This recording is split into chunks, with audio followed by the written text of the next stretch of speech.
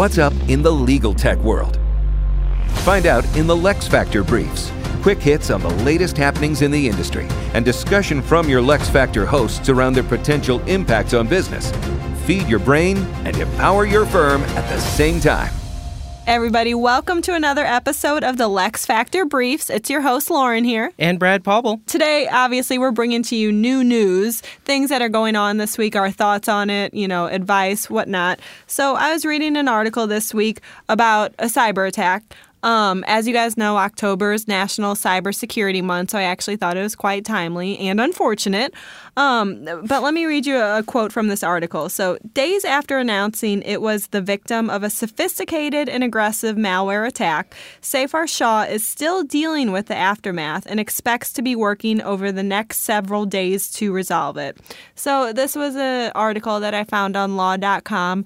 Obviously, a firm dealt with a cybersecurity attack, which is they're common regardless, but especially now post-COVID and all the life changes that we're dealing with, I think they're even more common. So really glad Brad is here today because obviously he's the CIO here at Lexicon and I think can provide some really good input into cybersecurity, threats, tips, things like that. But I wanted to pick your brain a little bit, Brad. Sure, pick away.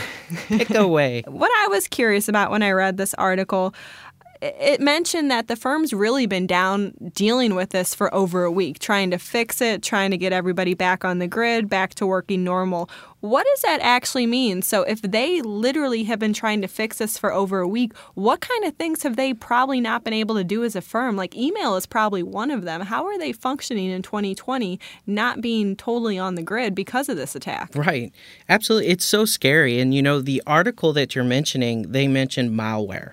And malware is something, just for the audience out there, that comes in many different forms. In this case, Lauren, it was about ransomware, which is very, very scary. So just real quick before I answer your question, there's lots of different malwares out there. There's your normal virus, the ransomware, things like that.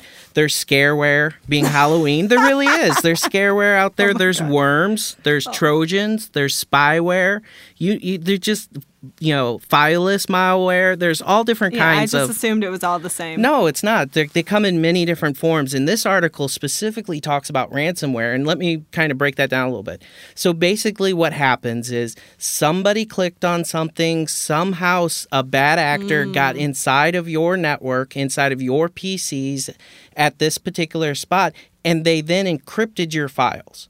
So basically, all of your client files, all of your any information or files become encrypted and unusable. So what do you do at this point? And why the bad actors do this specifically is they want money. If you notice on the article, it's kind of actually, maybe it's interesting to me because I'm kind of a geek in that area, a nerd. Thank you. Thank you for pointing that out. If you notice, it says, none of the files were taken. They don't want the files. They don't want the information. In this type of attack, they want to lock you down to stop you from working until you pay the money. So that's why it's taking weeks and weeks to get back up in many cases, because they're looking for you to pay a ransom to uncrypt those files so you can get back to business. It's a multi-million-dollar business. That's actually helpful because I think me being on the outside and not an IT professional, you think about cybersecurity, and especially in the legal industry, one of the biggest threats is you're worried about your information and your client's information, financial information, family information, social security numbers, all that. And obviously, this industry is a huge target just because of the type of information that you deal with. But on the flip side, it's also an industry with a lot of money. And I'm glad that you explained that, Brad, because it's a huge threat as well. Yeah. And, like you said, with these parts and pieces of your systems being locked down, you really can't do anything. The only thing that you can do is try to figure out, one, can I restore from a backup? That's number one.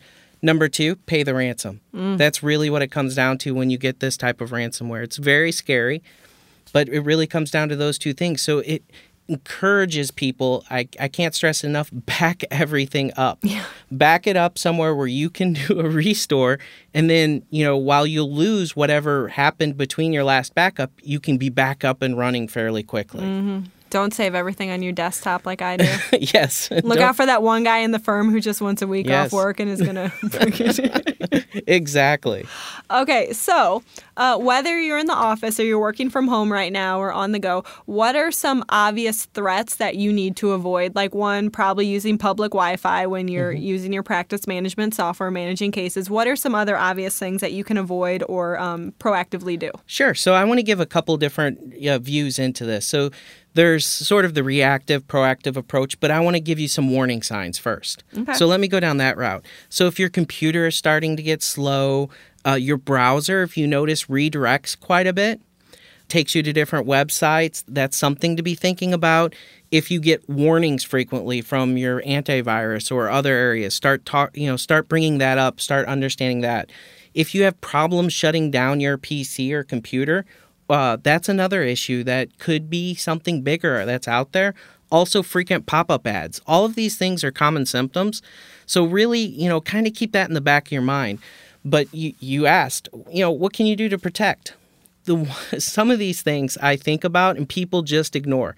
So I'm sure, I know, I think about this all the time. I am a neat freak from a computer perspective, so I like to keep everything very organized. Some people have like 7,000 icons on their desktop. That's me. I'm so messy. The infinite number of open browsers. You have like 50 apps running at the bottom. So what do you do to protect yourself? You have to keep yourself updated. How can you keep yourself updated if you have 100 million apps running at the same time? So do an inventory. What are you using? What are you not using? Get rid of what you're not using. Reduce it greatly. That'll make it easier for you to keep your computer up to date because you're updating less things. So, and it reduces the amount of attack vectors that bad actors can come in. You're right over there. Yeah. Wait, it's just, I say bad, I say attack, I say bad actors and attack vectors, and you get this grin on your face. Like, I don't know what I'm saying wrong here. He's just making this all up. I'm not making it up. Is this relevant for your cell phone too? I mean, I have tons of apps on my phone I don't use. Should I just delete them? Yeah, absolutely. You need to keep a clean like, environment. Yes, I've told you this for 2 years. You have to keep things updated. Always. Your applications, your operating systems. Okay. Make sure to clean up your devices. Make sure to remove those apps that you're not using, uninstall them. Use security. There are security programs out there for people, I won't mention them all, but there's so many out there that can help you with that. So make sure you're going down that route. It's important. If you get this gut feel that something's off, start to investigate it and really start to look into it. So, another one that's really simple is don't leave your devices unattended. Lock them when you leave your computer. Yes. You never know. There's so many different ways that I'm trying to think of another term besides bad actor because every time I say it, you laugh. I'm not even looking at him anymore. But there's so many different ways that they can approach your, getting into your information. So it's important to abide by these specific, protections. Avoid clicking on unknown links, especially email. The number of phishing attempts for firms have gone through the roof. It's phishing with a P. Oh, okay. It's gone through the roof. You got to make sure that you know where that information's coming from before you click on anything. And it may just look like a picture. It may look like anything, but that's actually installing a Trojan or a worm or anything like that that's on your specific device that could be used later. It's very difficult now with the pandemic. People working from home, the security practices they have, all those types of things. So, it's good advice. Keep your systems clean. Avoid risky websites. Looking at you, Lauren. my browsing history at work. Yeah, pay attention to your downloads. Make sure you stay updated. No, and that's I really appreciate it, Brad. Honestly, it sounds pretty simple. I think there's lots of everyday, just easy moves that everybody can take to make sure that their systems are safe and protected. Even like you said, update your apps, delete apps that aren't being used, keep everything clean, lock your computer when you leave your desk. A lot of things you can definitely do on your own. Again, there's resources out there if you need to learn more. If your firm's growing, you're thriving, you're hiring like crazy, and you need security needs at a larger scale. There's people out there that can help, but there's a lot that you can do on your own too. So happy National Cybersecurity Month, Brad. Yeah, absolutely. I hope they, back to the article, I hope they get their systems recovered or Yeah. get the back up and running.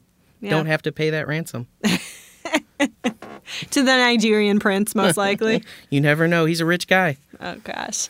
So everybody, again, thanks for tuning in to another episode of the LeXFactor Briefs, where we're bringing you new news within the legal industry and keeping you up to date on everything going on out there. So we'll talk to you again next week. Have a great weekend. Bye, everyone. Bye.